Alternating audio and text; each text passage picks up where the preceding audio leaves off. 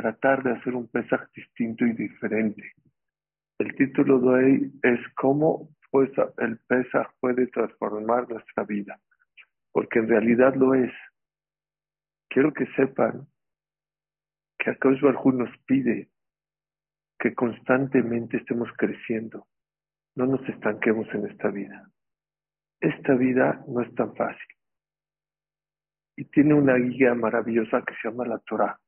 Y la Torah te enseña a cómo vivir, a cómo crecer, a cómo adquirir toda la mamá. Pero tenemos que hacer caso y tenemos que hacer las cosas no como robots, sino sentirlas y entenderlas. El día que entendamos lo que hacemos y profundicemos lo que festejamos, créanme, vamos a poder crecer. No es fácil crecer, crecer duele, lo hemos dicho muchas veces, pero ¿qué creen? Dios sabe y Dios entiende que este mundo te baja, es como un imán que te va bajando. Por eso, Dios en el camino te presenta, número uno, personas que te inspiran, que te hacen cambiar. Si tú te das cuenta, siempre alrededor de ti va a haber una persona que te inspira, que te hace mejor, que te hace mejorar, que te hace cambiar, que te hace crecer. Puede ser tu pareja, puede ser tus padres, a veces son tus hijos, a veces un jajam, un rabino, un profesor, un vecino, un amigo. Por eso es tan importante, y lo hemos hablado muchísimas veces, estar rodeado de gente buena. Cuando Dios hizo el mundo, dice el Pasuk, Bereshit bara Elohim, y Dios creó el mundo, et hashamayim ve'et haaretz. V'haaretz hayta tohu va'avohu v'choshech pnei. El mundo y la creación estaba oscura y revuelta.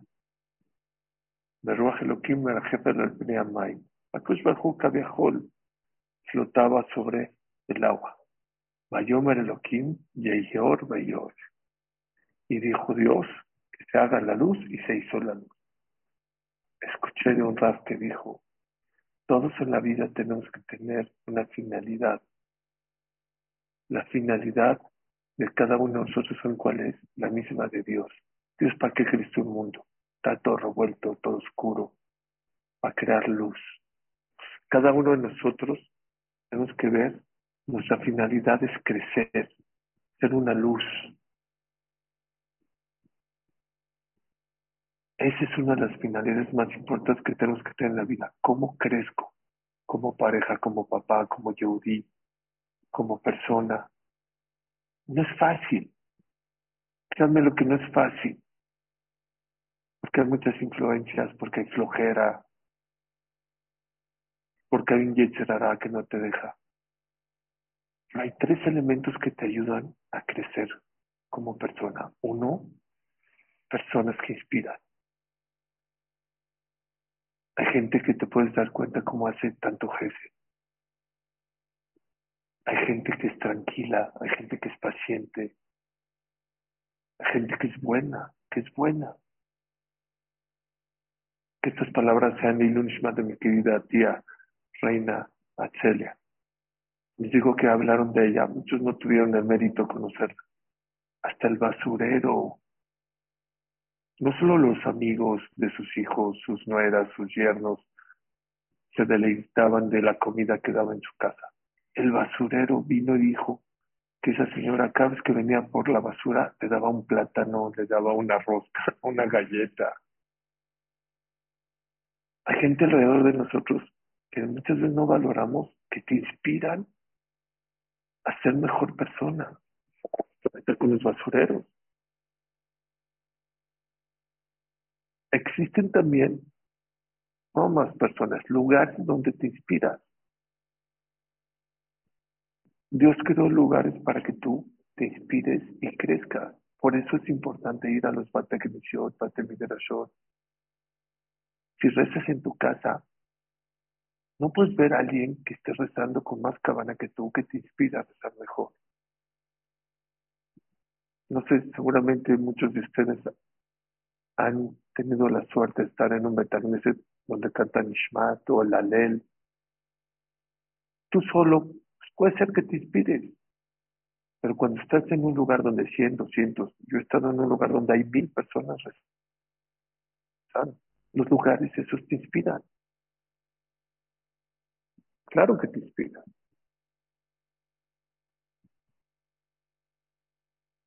El que es un poco más inteligente, no solo en el Betacneset se inspira, la persona que no va a una boda, a un bar mitzvah, se inspira. ¿Cómo que eso da alegría a las personas? Te hacen mejor persona. Los hospitales, no lo quiera Dios, es un lugar donde te tiene que hacer transformar, cambiar.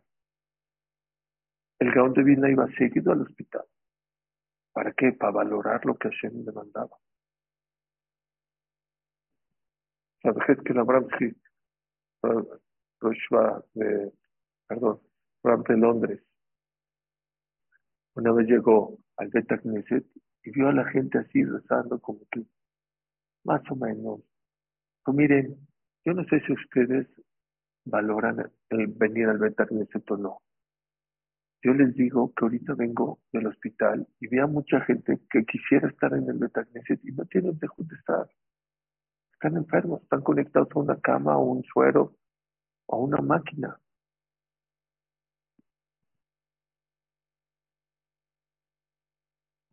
Lo dijimos la semana pasada, David Amelech, cuando entró al Betacnes, gracias Dios por darme la oportunidad de venir aquí al Betacnes. ¿Cuánto vale? ¿Cuánto vale estar en el Betacnes? Hay lugares que te hacen crecer, que te hacen razonar. El Betajaim, que no vayamos. Es un lugar donde te hace reflexionar y te debería hacer cambiar. Cada vez que una persona entra a un Betacnes, cada vez que una persona entra a un hospital, cada vez que una persona entra a un Betajaim, que no vayamos, que siempre estemos en la alegría, es un lugar donde tiene que hacerte cambiar, reflexionar. No solamente Dios manda personas que inspiran, lugares, épocas, y es la que me voy a concentrar esta noche. Hay épocas que te cambian, que te inspiran, que te hacen ver la vida de otra manera. Esas son las fiestas. Pesaj, Shavuot, Sukkot. Cada una tiene la suya. Pesaj no está solamente teóricamente, Haka Emuná. No, Pesaj tiene que transformarte. Para eso Dios nos dio Pesaj, no para comer machá solamente, no para limpiar la casa solamente, para que esta época de 7, 8 días te des la tarea y el tiempo de cambiar, de ser distinto, de ser diferente. Los grandes jajamín, escuchen bien, no se hacen solos, no crecieron solos, tuvieron o una persona que los inspiró, o un lugar donde los inspiraron, o una época donde te inspiraron, o las tres juntas. Y basta de hacer el mismo pesaje a los 12 años que a los 20, a los 30, a los 40.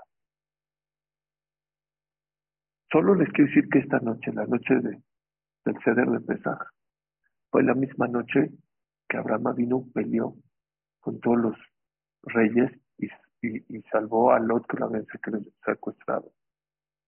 Esa noche fue la noche en que Sanjerib iba a conquistar Jerusalén. Era justo la noche de Pesaj, con 100,000 soldados y todos se murieron. Es la misma noche en la cual Isaac vino, escuchen bien, le mandó a llamar a Isaac y le dijo, tráeme un corderito porque esta noche se abren todos los portones del cielo y te quiero bendecir. Es una noche muy especial en la cual seguramente nosotros quisiéramos que nuestros hijos estén sanos, que encuentren su shidduch. ¿No se escucha bien? ¿Se escucha bien o no? Están escribiendo que no. Ah, ok, gracias. Se escucha muy bien, Hamilton. Se puede Ok, traer un me poquito más escriben que... fuerte, pero se escucha muy bien. Ok, gracias. Es la noche en la cual todos los cielos se abrieron para que Isaac vino, que él quería dar la veraja a quien, a Isaac, se la dio a Jacob vino.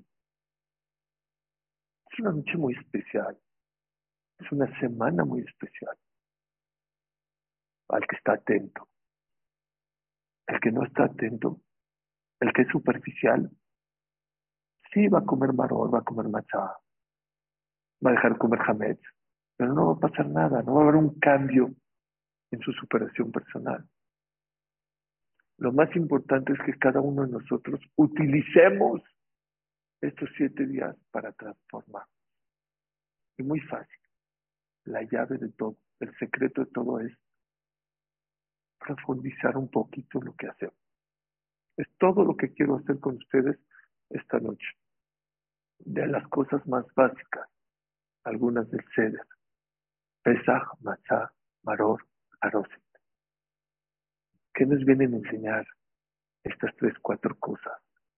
¿Por qué los Jajamim y la Halajá te obligan a, a decir, a hablar en la Gadá, por lo menos, Pesaj? Dice Amar Rabban Gamliel, dijo Rabban Gamliel, Kol mi shelo, Amar Shlosha de Brima Elet, toda aquella persona que no dijo estas 3 cosas, la noche de Pesaj, Lo Yatzá de Jehová, no cumplió con la mitzvah de la noche del Seder. ¿Cuáles son? Pesaj, Matzah y Maror. Pesaj, el Corban Pesaj, ahorita hablaremos de él, Matzah y Maror. Yo voy a aumentar Haroset. Ahorita vamos a entender por qué. Pero bueno, número 1, vámonos a profundizar un poquito cuáles son los mensajes.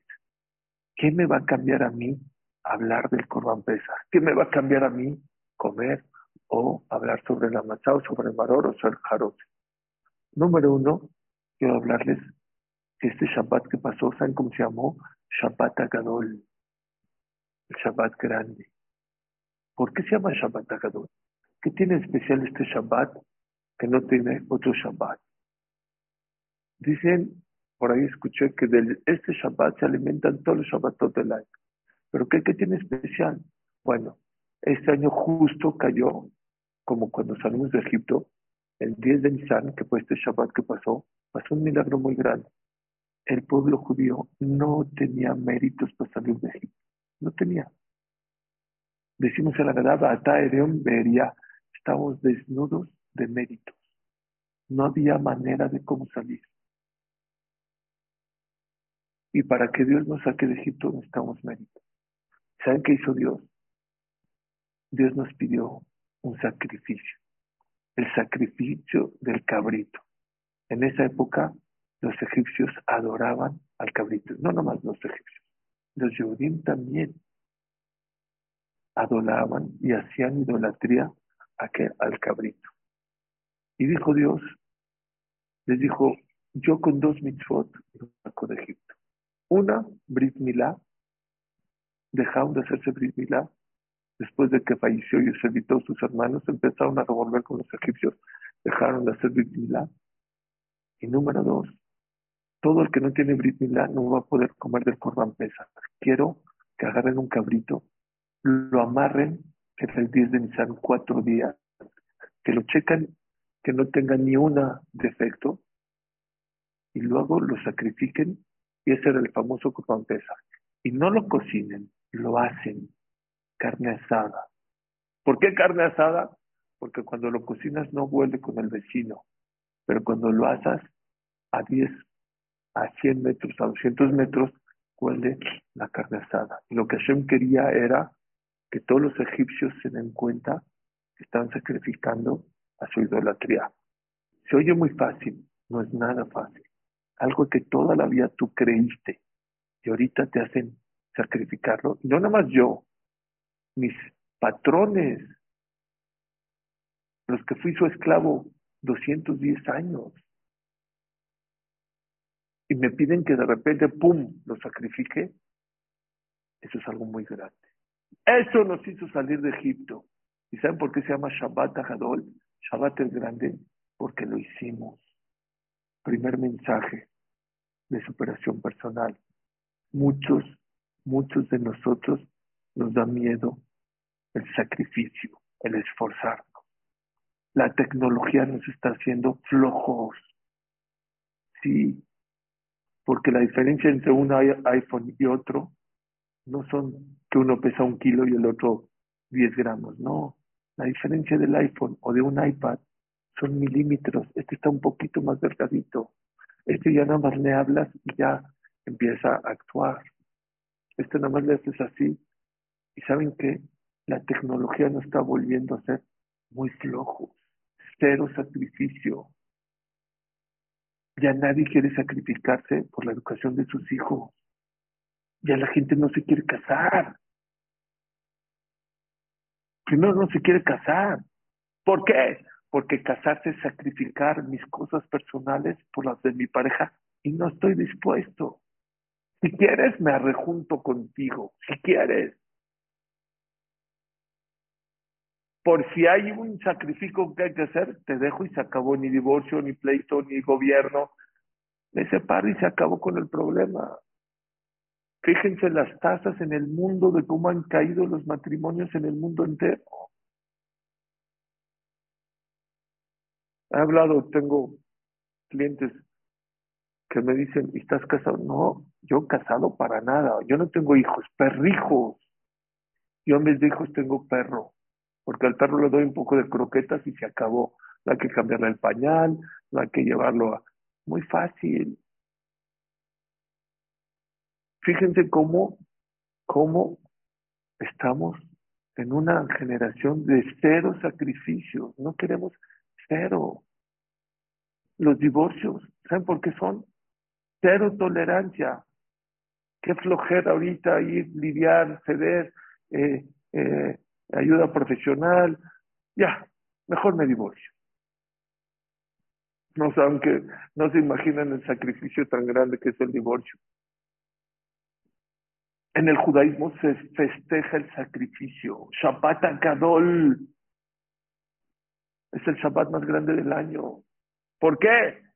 Porque el pueblo judío sacrificó algo que no fue fácil. Especialmente, ¿se acuerdan que hace 1 o 2 semanas hablamos de la importancia de reconocer tus errores, de tener cuidado con tus errores? Que la gente exitosa en la vida se tropieza una vez con la piedra, pero no dos.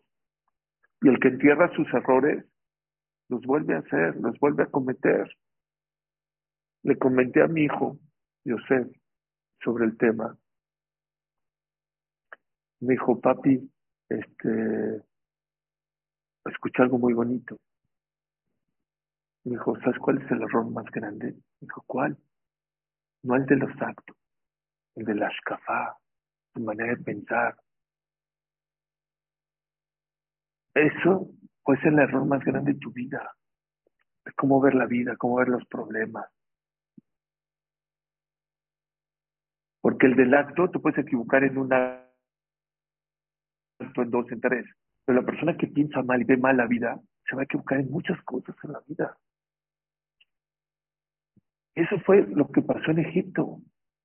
Que el pueblo Israel cambió de mentalidad, sacrificó su mentalidad de antes, de creer, ya sea en el corderito, en el cabrito, en la suerte del cabrito, no sé cómo explicarle.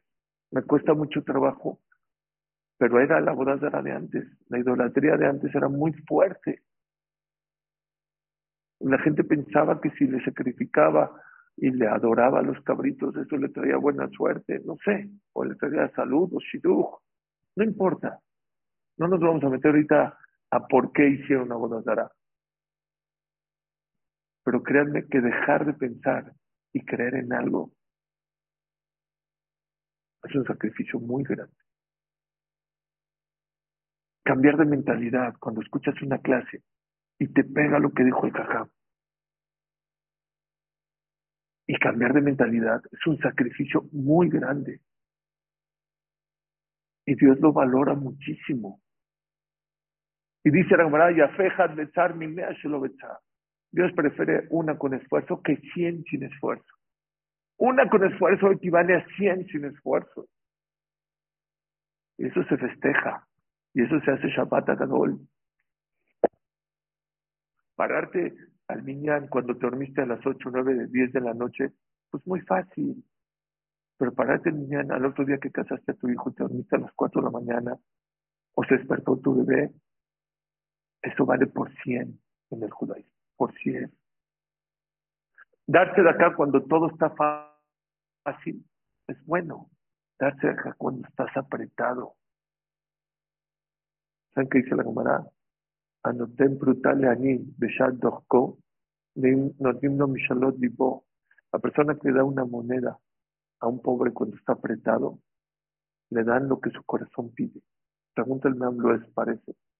Oye, siempre el pobre está apretado. ¿Para qué dice cuando le das una moneda al pobre cuando está apretado? Siempre está apretado. Dice el Luis, no, no se refiere cuando el pobre está apretado, cuando tú estás apretado. Aquella persona que a pesar que está apretado, va y le da una moneda al pobre, ¿qué crees? No necesitas ni hacer tefilá. Akadosh Baruj Hu escucha tu tefilá, tu corazón. Eso es Korban Pesaj. Ya no tenemos cabritos. Hoy no vamos a hacer shejitá y la sangre, el betamidash, no. Pero vamos a quedarnos con el mensaje. Hay que ceder en la vida por tu pareja, por tener shalom en tu casa. Hay que ceder, sí, a tu celular, a tu iPad, a tu Netflix, por atender a tus hijos. Pero eso es lo que Dios ama de ti, el sacrificio.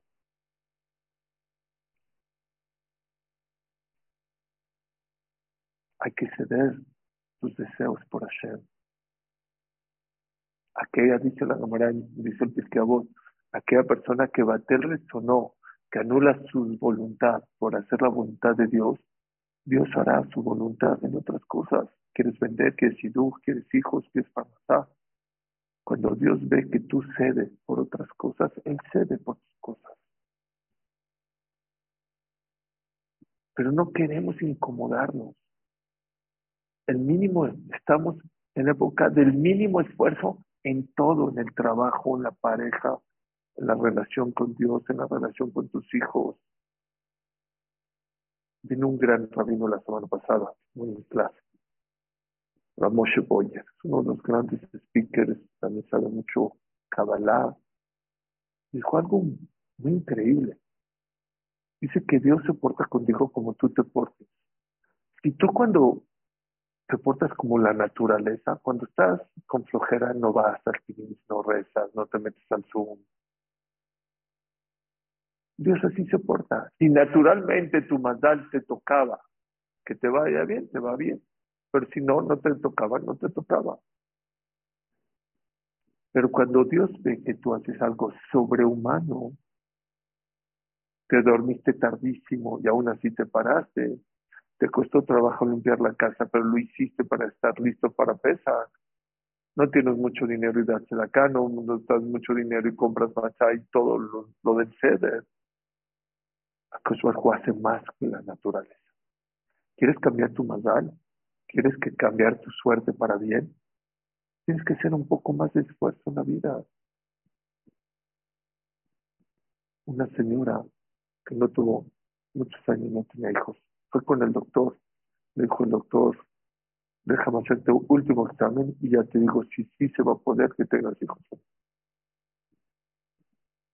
Fue, se hizo el último examen, dijo, discúlpame, no vas a poder tener hijos. Se fue a su casa y empezó a llorar, pero no saben qué manera de llorar. Vino la vecina, le dijo, ¿qué tienes? Le contó. Dijo, ven, vamos a la calle. ¿A qué tú ven? Vamos a la calle. La amiga, la vecina ya no sabía ni cómo consolarla. Es muy difícil. Tantos hijos y ya que te quiten la esperanza, qué fuerte. Agarró un taxi y le dijo, lléveme a casa de un rabino. ¿Cuál? Al que usted quiera. La llevó con un rabino en Sharejesed. ¿Saben con quién cayó? Shlomo Zalman. Shlomo Zalman no iba a Gerardo Shvade con Torah. Era un gran jajam. Yo me acuerdo que una vez a un taxista le pregunté, ¿conoce a Rav Shlomo Zalman? Y dice, ¿cómo? Era mi amigo en esta silla que tú estás sentado, en este sillón, él se sentó, lo llevé varias veces.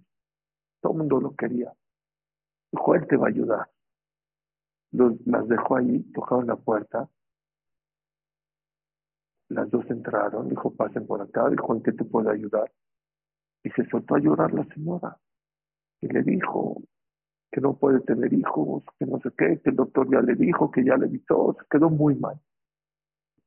Cuando acabó, Aaron le dijo, ¿ya acabaste? Dijo, sí. Dijo, ¿te puedo hacer una pregunta? ¿Dios te debe algo? Se quedó ya pensando. Dijo, no, la verdad no. Dijo, Dios no te debe nada. Ni te enojes, ni te entristezcas. Dios, si quiere te da, si no quiere no te da, punto. ¿Qué más tiene que decir? Se paró y se fue. Se estaba yendo llorando más duro. Pensó que le iba a consolar.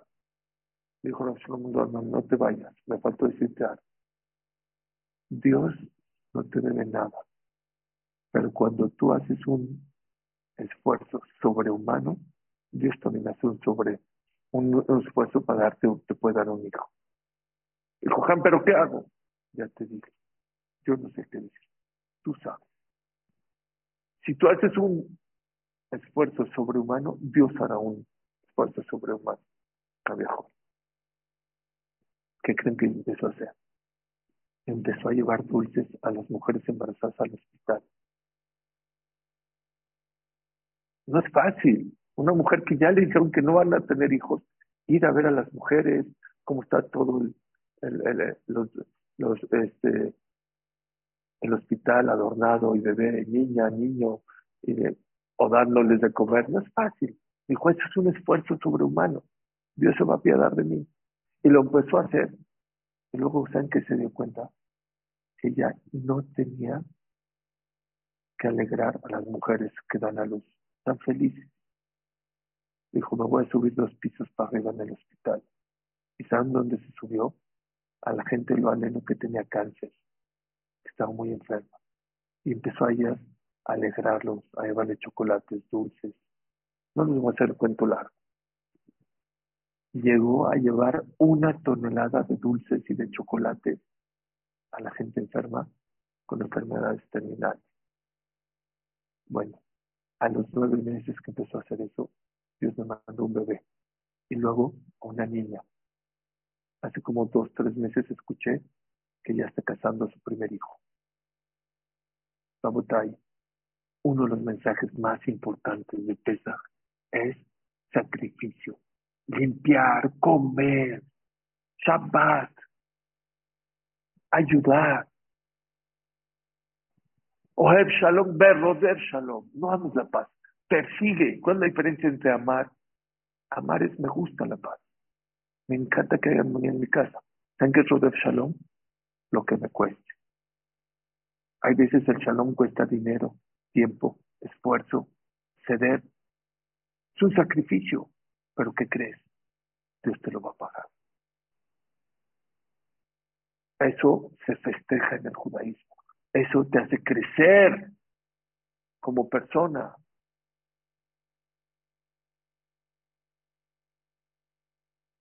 Miren cómo Dios paga. Cuando Dios habló con Abraham Avinu, ¿sí? Todos sabemos que cuánto tiempo íbamos a ser esclavos, 400 años. De repente no, salió que a los 210 años. Todo el mundo brinca. ¿Qué pasó? ¿Por qué no llegamos a 400? Hay muchísimas explicaciones. Una de las que más me gustan es, ven cómo el esfuerzo Dios lo paga. ¿Cuántos años tenía Abraham Avinu cuando tuvo a su primer hijo? 100 años. ¿Cuántos años tenía su esposa Sara cuando tuvo a su primer hijo? 90. ¿Ustedes creen que Abraham Avinu y Sara no sufrieron? Claro que sufrieron. Nunca se quejaron. Nunca van a ver en la Torah que Sara o que Abraham Avinu se quejaron que no tenían hijos. Bueno, 100 más 90 son 190. Quítenle a 400, 190, ¿saben cuánto da? 210.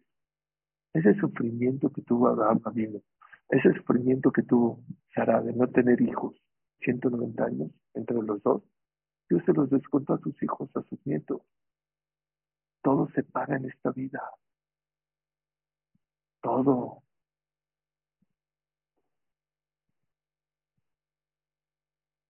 Eso nos tiene que cambiar Pesaj. Pesaj, punto número uno, nos tiene que enseñar más esfuerzo. Es que yo no puedo concentrarme a la hora del estudio. Pues sí se puede, pero tienes que esforzarte. Es que yo no puedo concentrarme a la hora de rezar. Sí se puede, pero no quieres esforzarte. Es que yo Shabbat, que duro. Sí se puede, no quieres, porque no sabes el valor que tiene cuando una persona se esfuerza en la vida.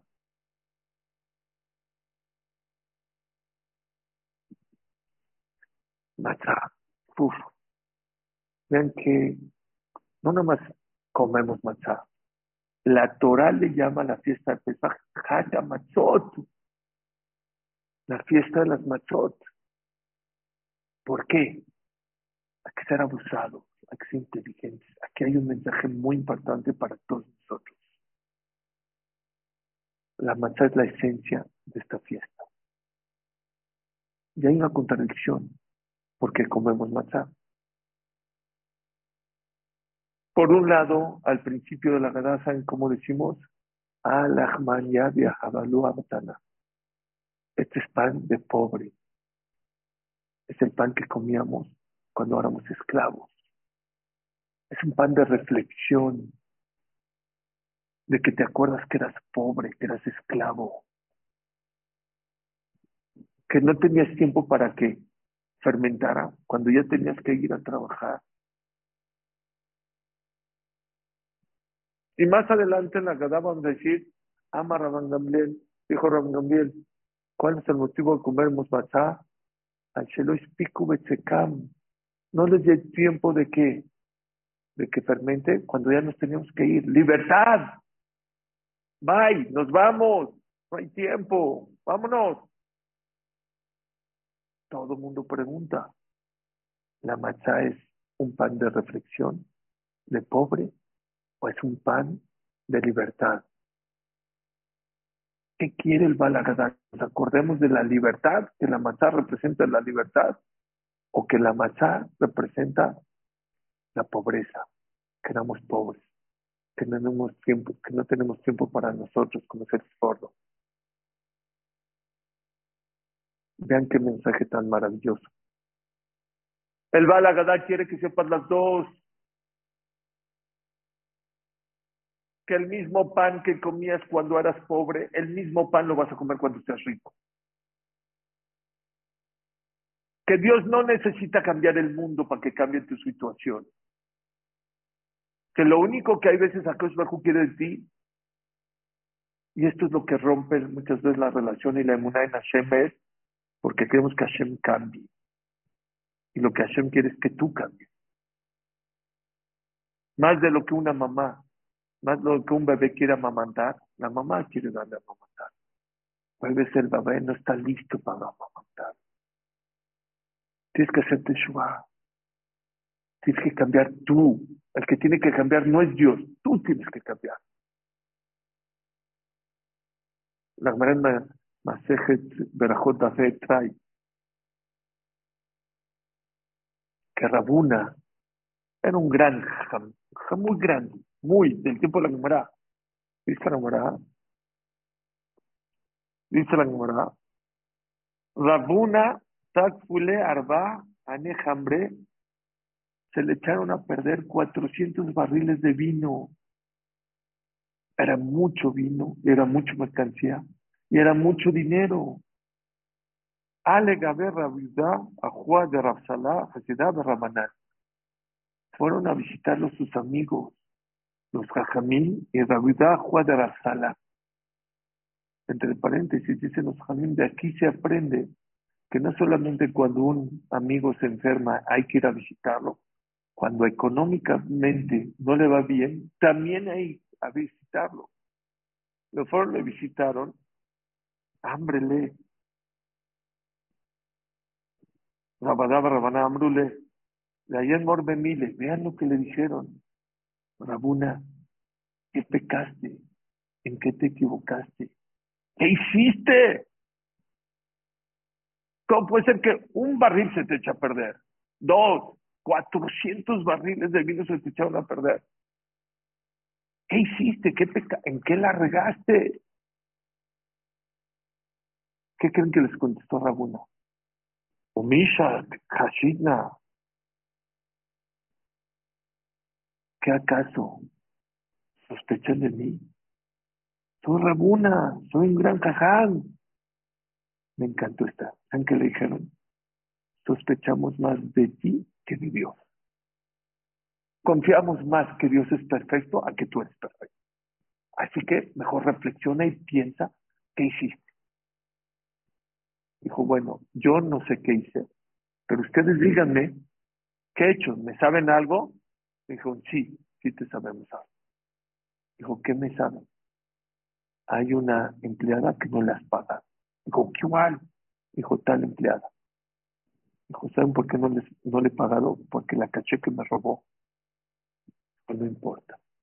En el judaísmo no existe ladrón que roba a ladrón, tiene 100 años de perdón. No es así.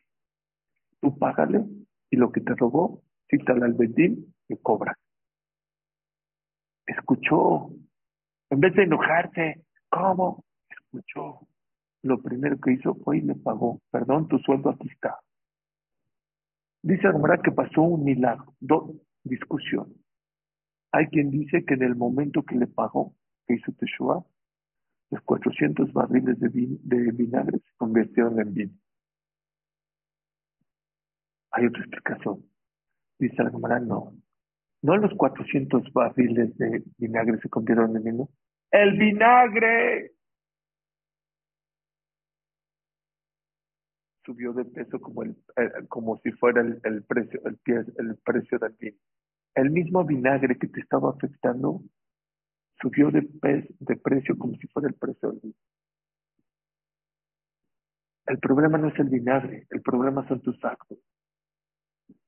El problema no es la machá, es tu actitud. Pero me encantó esto que le dijeron a Rabuna. Todo el mundo está esperando, es que Dios no cambia, no, es que Dios quiere mandarte el cubetazo de verajá con las manos, pero no las pones, no cambias, no reconoces, no cambias de mentalidad, te cuesta mucho trabajo reconocer tus errores en la vida. El mismo vinagre que te estaba haciendo que te estaba quebrando, el mismo vinagre te va a llevar a este millonario. Hace 3 años, una persona en Nueva York mandó a pedir una mercancía a los hospitales. ¿Qué creen? Toda su bodega llegó al hospital, llegó tarde la mercancía, le cancelaron el pedido, el otro también, pum, pum, pum, iba a quebrar. Estaba llorando. Fue con el jajam, dijo, Jam, ¿qué hago? ¿Qué haces? Haz Heshbon Nefesh. Lo mismo que le preguntó Ramona. Piensa, piensa por qué Hashem te lo mandó. No es que el container, no es que por qué el container falló y por qué el chino no lo mandó por tus actos. Reflexiona, reflexionó, dijo, ya encontré. Jatate Abitipashta. No lo van a creer. Le pagaron su mercancía 5 veces más. ¿Saben por qué? 5 veces más de lo que valía. Su mercancía eran tapabocas. Y fue 3 años exactamente antes de la pandemia. Había escasez de tapabocas al principio de la pandemia. Y todo el mundo sabía que la mejor manera de protegerse y de no contagiar era el tapabocas. El mismo tapabocas que te estaba quebrando, la misma mercancía que estabas a punto de que ibas a quebrar, es la que lo hizo millonario y se hizo el proveedor más fuerte de tapabocas, por lo menos ahí de su estado. Lo mismo pasó en el diluvio. ¿Cuántos años Dios fue paciente para que la gente haga teshuva? Díganme cuánto tiempo. 100 años. 100 años, 120 años y la gente no hacía teshuva. Y les advertía por medio de Noah, voy a mandar un diluvio, voy a mandar un diluvio, voy a mandar un diluvio. No hacían nada. Bueno, Si tú 120 años, no 120 años, 120 minutos adviertes a alguien y no, ¿cómo empezarías tú el diluvio? Yo abriría los cielos. ¿Saben qué dice el Pasuk? Dice el Pasuk, Vaya Geshem. No empezó el Mabul con un maratón de agua, ¿no? Empezó a jotear agüita. Dice Rashi, ¿por qué? ¿Por qué empezó como Geshem? Más adelante dice, Vaya Mabul, y cayó un Mabul. ¿Saben qué contestó? Dice Rashi, porque Hashem dijo, si la humanidad hace teshuvah y reflexiona, no solo que no les mando el diluvio, esa lluvia que empezó, en vez de que se convierta en diluvio, la convierto en lluvia de verajá, de bendición. La misma lluvia, señores, la misma lluvia que puede ser, se puede convertir en un diluvio, puede ser la de verajá. ¿De qué depende? Número uno, de tu teshuvah. La teshuvah puede hacer que la misma matzá, que era de sufrimiento, se convierta en alegría, en felicidad y en libertad. Escuchen esto. Hay veces ni siquiera es teshuvah. No es teshuvah, es cuestión de tiempo. Los tiempos de Dios son perfectos. Dios sabe cuándo mandar la Yeshua y la salvación. El famoso libro que les he dicho es espectacular y no se lo recomiendo porque nunca habla de Dios en todo el libro. Lo cuenta muchos milagros. Al primer ministro de Israel, Shimon Peres. Uno de los milagros que cuenta, me vuelve loco, es que antes de que ya el Yom Ha'atzmaut, el día de que que se proclamó el Estado de Israel, de que se formalizó en 1948, Ben Gurión le habló por teléfono, lo citó a Shimon Peres, dijo, ven para acá. Dijo, ya tenemos la votación ganada, ya ganamos. Hoy tenemos un problema grande. ¿Qué problema tenemos? El día que se declare el Estado de Israel, todos los árabes nos van a atacar y no tenemos armas para pelear. No tenemos armas. ¿Qué vamos a hacer si no tenemos las armas? Necesito que me consigas armas. Viajó a Estados Unidos, habló con el presidente de Estados Unidos, dijo, yo ya te di mi voto, pero armas no puedo dar. Y fue con Alemania y fue con todos los países. Nadie le quería vender armas. Estamos perdidos. ¿Saben quién le vendió armas a Israel? Francia. Sí, señor. Francia vino y dijo, yo no nada más voté para la formación del Estado de Israel. ¿Qué creen? Aparte, te voy a vender armas. Yo tengo aquí muchas armas. ¿De dónde tenía armas? Dice Shimon Peres en su libro. ¿De dónde tenía armas Francia? No lo van a creer. Francia era de los aliados. Y en la Segunda Guerra Mundial atacaron a Alemania. ¿Y quién se quedó con las armas de los nazis? Francia. Dice así Shimon Peres. Las armas que fueron fabricadas para destruir al pueblo judío fueron las armas que fueron proteger al pueblo judío de los árabes. Timing es todo. Es igualito que la matzá.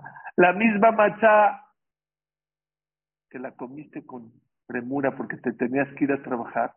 Dios en su momento hizo que la misma matzá la comas cuando te vas de libertad. ¿Y saben para qué? Para que te acuerdes que Dios siempre está contigo. En las buenas, en las no tan buenas, en los momentos difíciles, siempre Akadosh Baruj Hu está atrás. Dice Rafam, hay mashkiach minaharmot, hay metzitz minaharakim. Hay veces que Dios nos supervisa de un ventanal, ¿sí? Del ventanal, tú puedes ver a tu hijo, él está en el jardín, tú estás en tu casa, él te ve y tú lo ves. Pero hay veces que no nos portamos tan bien y el papá le dice al hijo, te vas a tu cuarto, estoy enojado contigo, no te quiero ver. Y lo manda a su cuarto. ¿Ustedes creen que el papá aguanta sin poder ver a su hijo? No aguanta. ¿Qué hace? Por las persianitas. Metzitz minaharakim. Se asoma por los hoyitos para ver. El niño no ve al papá, el papá siempre está viendo al hijo. Es lo mismo. Akadosh Baruj Hu siempre, siempre lo está supervisando. Y la prueba que te manda, o te manda la lluvia, la misma matzá, o las mismas armas que iban a hacer de destrucción para salvarte y para proteger. Es emuná. Eso es lo que hay que sacar de Haga Pesaj. Haga Pesaj tenemos que menos cuestionar a Dios. Deja de cuestionar a Dios, cuestiónate a ti, como Rabuna. El día que te empieces a cuestionar, vas a cambiar, y cuando cambias, se va a cambiar tu situación. No necesita Dios cambiarte de país, de trabajo. En el mismo trabajo, la misma mercancía que creíste que te iba a quebrar, esa te hace millonario.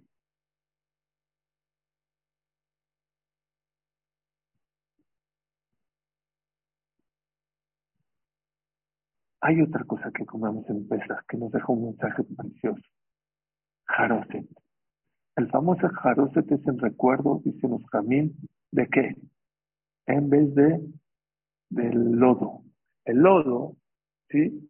El pueblo judío usaba para hacer los famosos ladrillos. Hay varias costumbres. Hay comunidades donde hacen el jaroset de manzana, hay quien lo hace de dátil, hay quien lo hace de higo, hay quien lo hace de pasita, pero todas las comunidades, todas, lo hacen dulce. Y mi pregunta es, ¿por qué el jaroset es dulce si viene a recordar el trabajo del pueblo judío que es los ladrillos? Debe ser amargo, así como la lechuga. No sé, que le echen ahí rábano, no sé, que le echen jaén, no sé. ¿Por qué el jaroset es dulce? Los reto para que le hagan esa pregunta en la mesa a su familia. Cuando estén en la noche del ceder, pregúntenle, ¿por qué si el jaroset representa el trabajo, el cemento, el lodo? ¿Por qué es dulce? Tengo la contestación. Y este es otro mensaje muy fuerte. Pesa, muy fuerte. Porque el trabajo es dulce. Porque trabajar es bueno. Porque trabajar te trae ingresos. Porque trabajar te hace sentir un propósito de vida y un logro de vida. Y la persona por naturaleza necesita lograr cosas. Queremos ganar, queremos vencer. El que no trabaja no gana, no vence, no tiene propósito de vida. Porque aquella persona que trabaja tiene salud mental y física, tiene crecimiento, tiene interacción, conoce gente, crece. ¿Cuánta gente en la universidad sabía unas cosas, pero cuando sale a la vida crece mucho más en el ámbito en que esté? Apréndanse eso en la vida. No hay algo más hermoso que trabajar. La Gemara dice, el Shulchan Aruch dice, una mujer que tiene 100 esclavos tiene que hacer algo para su pareja, para su esposo y para sus hijos.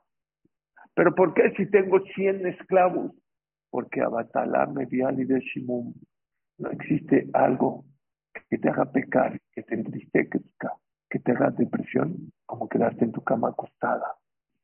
¿Tú crees que pararte a las 11 de la mañana y que te den tu desayuno es lo peor que te puede pasar en la vida?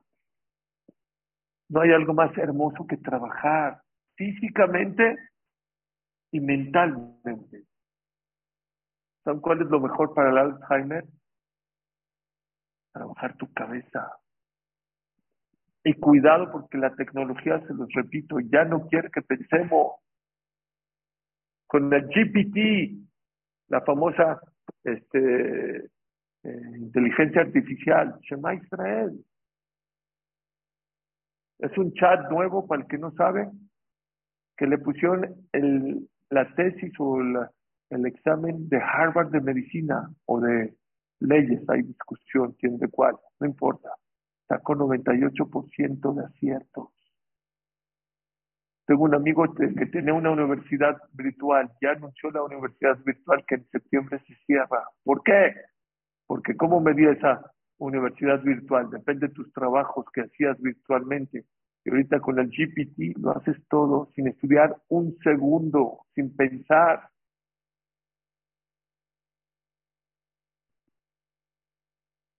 Hay que trabajar física y mentalmente.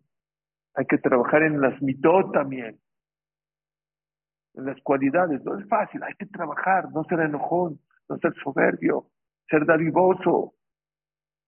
Dice hermana, si tengo 1,000 pesos en la bolsa, ¿qué es mejor? ¿Darle a 1,000 personas 1 peso o a una persona 1,000? A 1,000 personas 1,000, ¿por qué? Te esfuerzas otra vez.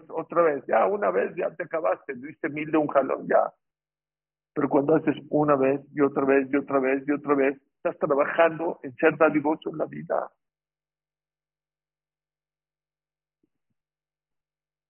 Los jóvenes ya no quieren trabajar. Ya nada más con una llamada, le haces así, un clic al celular, a la computadora. Ahora estuve en una empresa importantísima. Se los puedo decir. Uber. Estuve con uno de los directores de Uber Eats. ¿Saben qué me dijo? Es un problema con los jóvenes. Los jóvenes no quieren venir a home office, si no, no tomo el trabajo.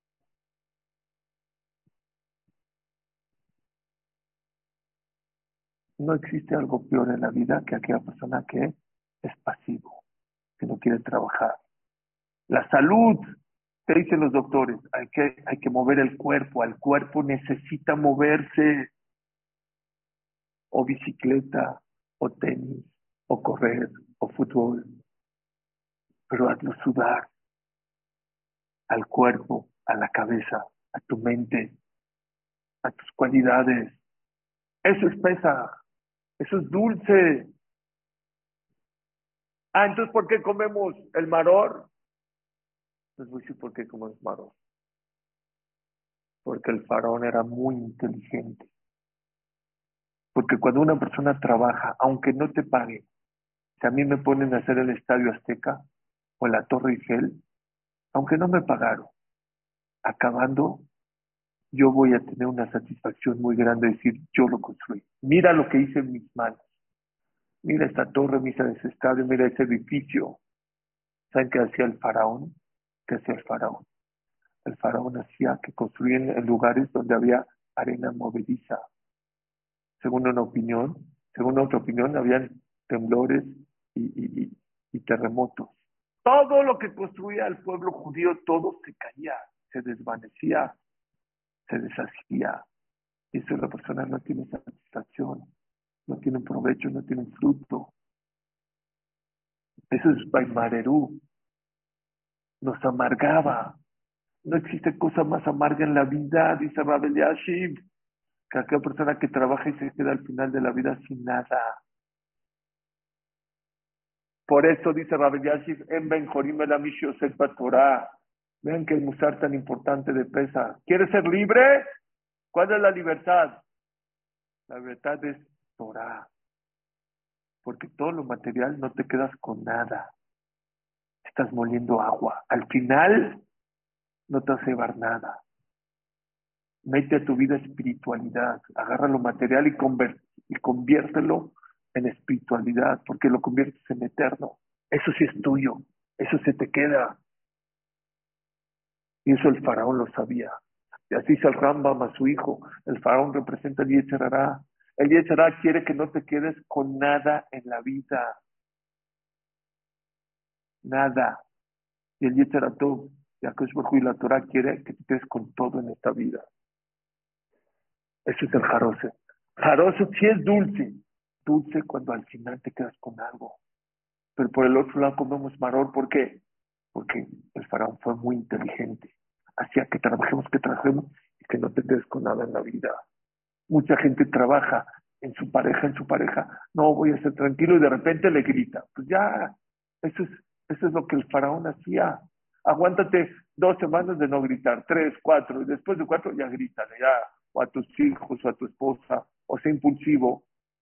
Pierdes todo, al final, todo ese esfuerzo tan grande que hiciste, te vas a quedar sin nada. Aún así pregunta el Rambam en Moreno Bujim, pregunta el Rambam, ¿y por qué comemos maror? Ya lo pasado pisado. Como decía José Elías Leví, ya lo pasado, ¿no? Dice el Rambam, ¿para qué? Sí nos amargaron la vida, sí nos hacían construir y no nos quedamos con nada. ¿Pero para qué te recuerdas cosas amargas? Hacia adelante, no hacia atrás.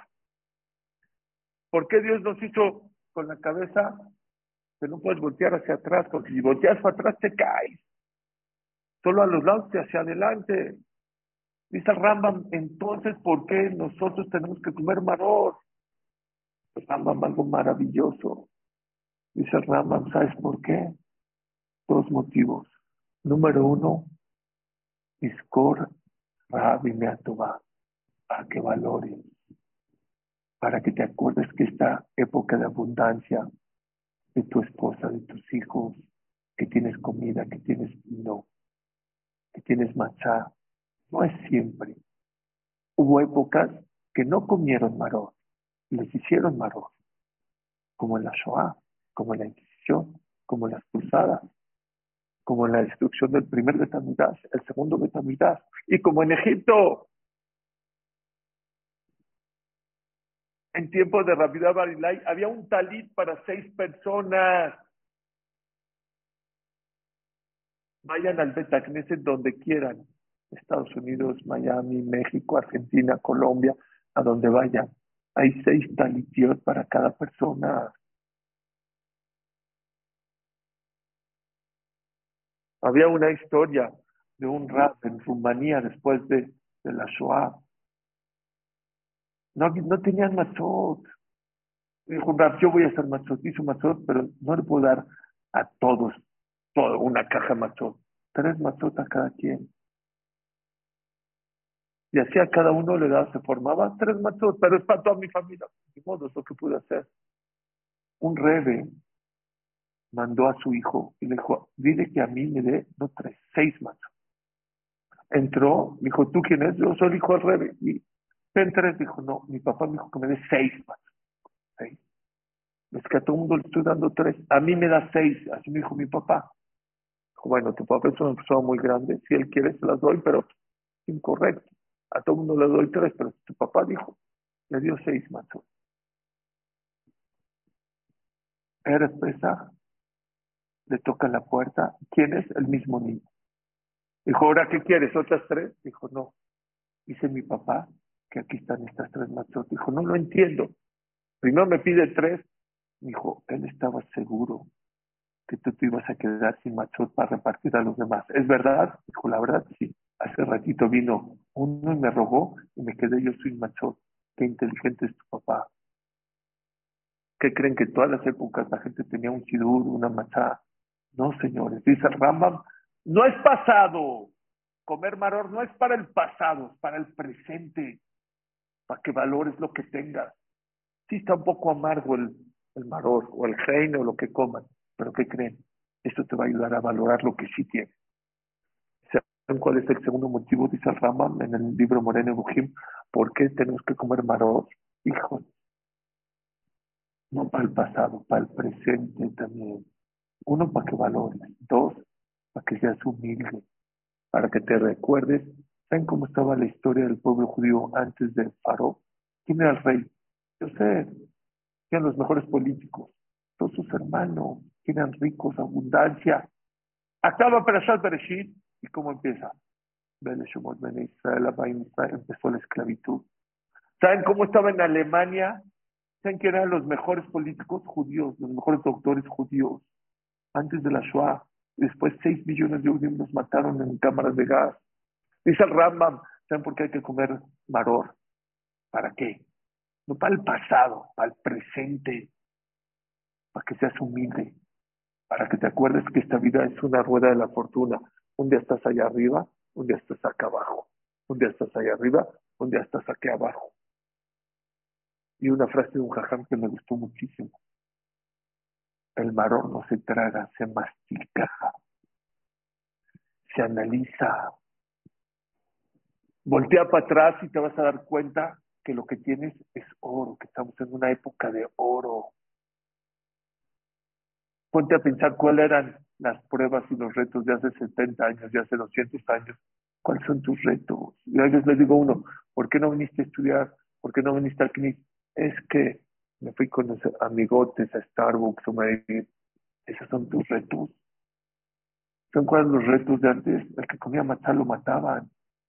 El que hacía seder lo mataban. Es que me da flojera el seder. ¿Qué flojera? Dice el Rambam, por eso hay que comer maror.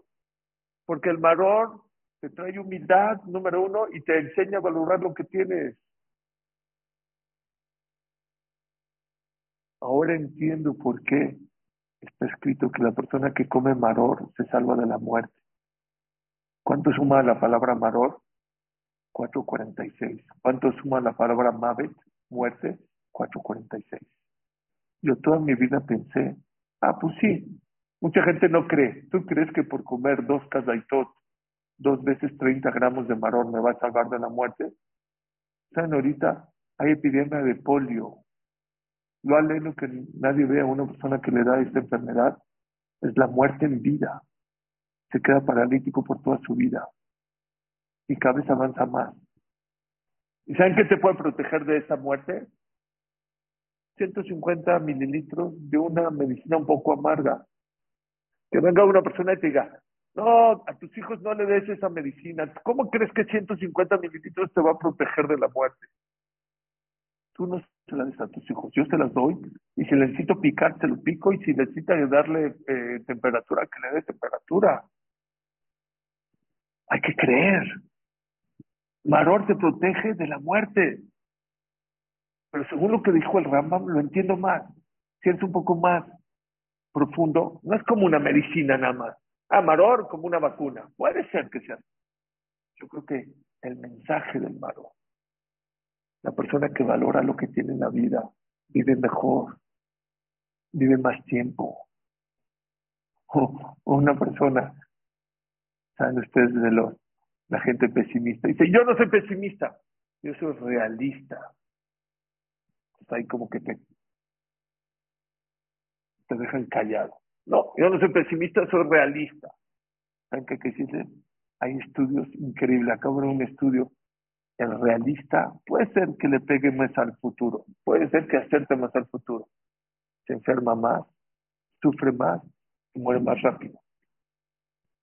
La persona que está conforme con lo que tiene, el que está contento, el que es optimista, es una persona que vive más. A lo mejor no le pega tanto al futuro, pero es más exitoso, vive más y está más saludable que el otro. Aquella persona que es humilde, se pega menos, dice el Balaturín. Claro que vives más. No es comer la lechuga, es el mensaje de la lechuga. Aquella persona que sabe que es vulnerable, que hoy está arriba y puede caer abajo en todos los aspectos. Y Dios ya nos lo demostró varias veces. 3 años nos demostró como un virus que cabe en una lata de Pepsi paralizó al mundo entero. La persona que es humilde, que es vulnerable, tiene ir a Chamay. Al humilde Dios lo ama, lo quiere, lo protege. Dice el Balaturín, lo cuida. Cuando la persona sea como el talón de humilde y empiezan todas las bendiciones del mundo. Dice el Balaturim, ¿por qué como el talón? El talón es la parte más humilde del cuerpo, hasta abajo y hasta atrás. ¿Y quién carga todo el cuerpo? El talón. No nada más que el humilde está protegido, protege a los demás. Pregunta al Balaturim, ¿y por qué no le toca adelante como los dedos? Así pregunta el Balaturim, en Parashat que la verdad está más bonito adelante. Se han pegado en el dedo chiquito del pie y cómo duele. Se han pegado en el talón muy poco. Y el que se pague no duele mucho. Dice el Balaturín, el humilde atrás está más protegido. Se pega menos en la vida. El soberbio, el que siempre está en los reflectores, se pega más en la vida. Entonces, el maror te protege la muerte o como vacuna o el mensaje del maror es el que te protege. El que valora lo que tiene. El que es humilde en la vida se pega mucho menos y así lo protege más. Solo para terminar, ¿qué dijimos? Corban Pesaj, Matzah, Emuná, sacrificio. valorar, humildad. Nos falta una cosa. ¿Quién es el protagonista de esta noche? Los niños. Habrían grandes jajamín, que tenían invitados en su casa, decía, todo el año yo te siento junto a mí. Esta noche me vas para atrás. Junto a mí se sientan mis hijos. Porque el mejor favor que le puedes dar a tus hijos no es físico, es espiritual. Y la noche de Pesaj está escrito que es una noche especial para transmitir en una tranquilidad, fe en Dios, confianza en Dios. Esa es la noche, señores. Hay que transmitirles todos estos mensajes. Enseñarles a tus hijos. Bigatales. ¿Saben qué es Bigatales, hija? No le contarás. Dice el Targum, Bejave. Le demostrarás a tus hijos. Es una noche que no hay que hablar. Hay que actuar. Hay que demostrarle a los hijos. Estos son los valores que te van a servir para toda la vida. Sacrificio. Festeja los sacrificios, el esfuerzo. Eso es Shabbat Agadol. Cambia de mentalidad. Es difícil, sí, pero Dios lo valora. Cuesta trabajo, sí, pero Dios lo valora. ¿Quién dijo que lo